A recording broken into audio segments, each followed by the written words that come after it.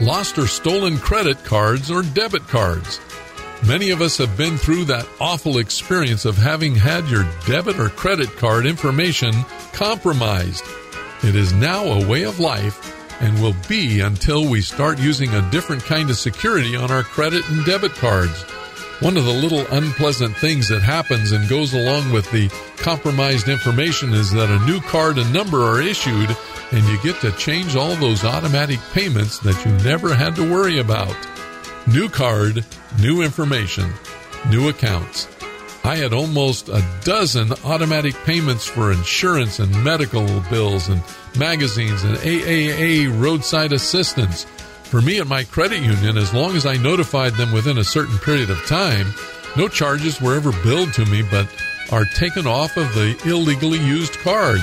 The bad news is that I don't pay directly, but somebody pays somewhere, and it usually is me indirectly through the increased costs of operating the credit and debit card system. I can certainly see why there is movement toward using your eye scan or dual authentication techniques to authorize financial transactions. Your eye is harder to steal, but someone somewhere is working on solving that issue as we speak. I'm also amazed at the number of locations who accept my card from me without any identification or ownership checking at all. The clerk simply runs the card and hands me my purchase. I'm sure that someone who is a lot smarter than I am will come up with a way to use credit cards that is financially secure and won't cause me to lose an eye.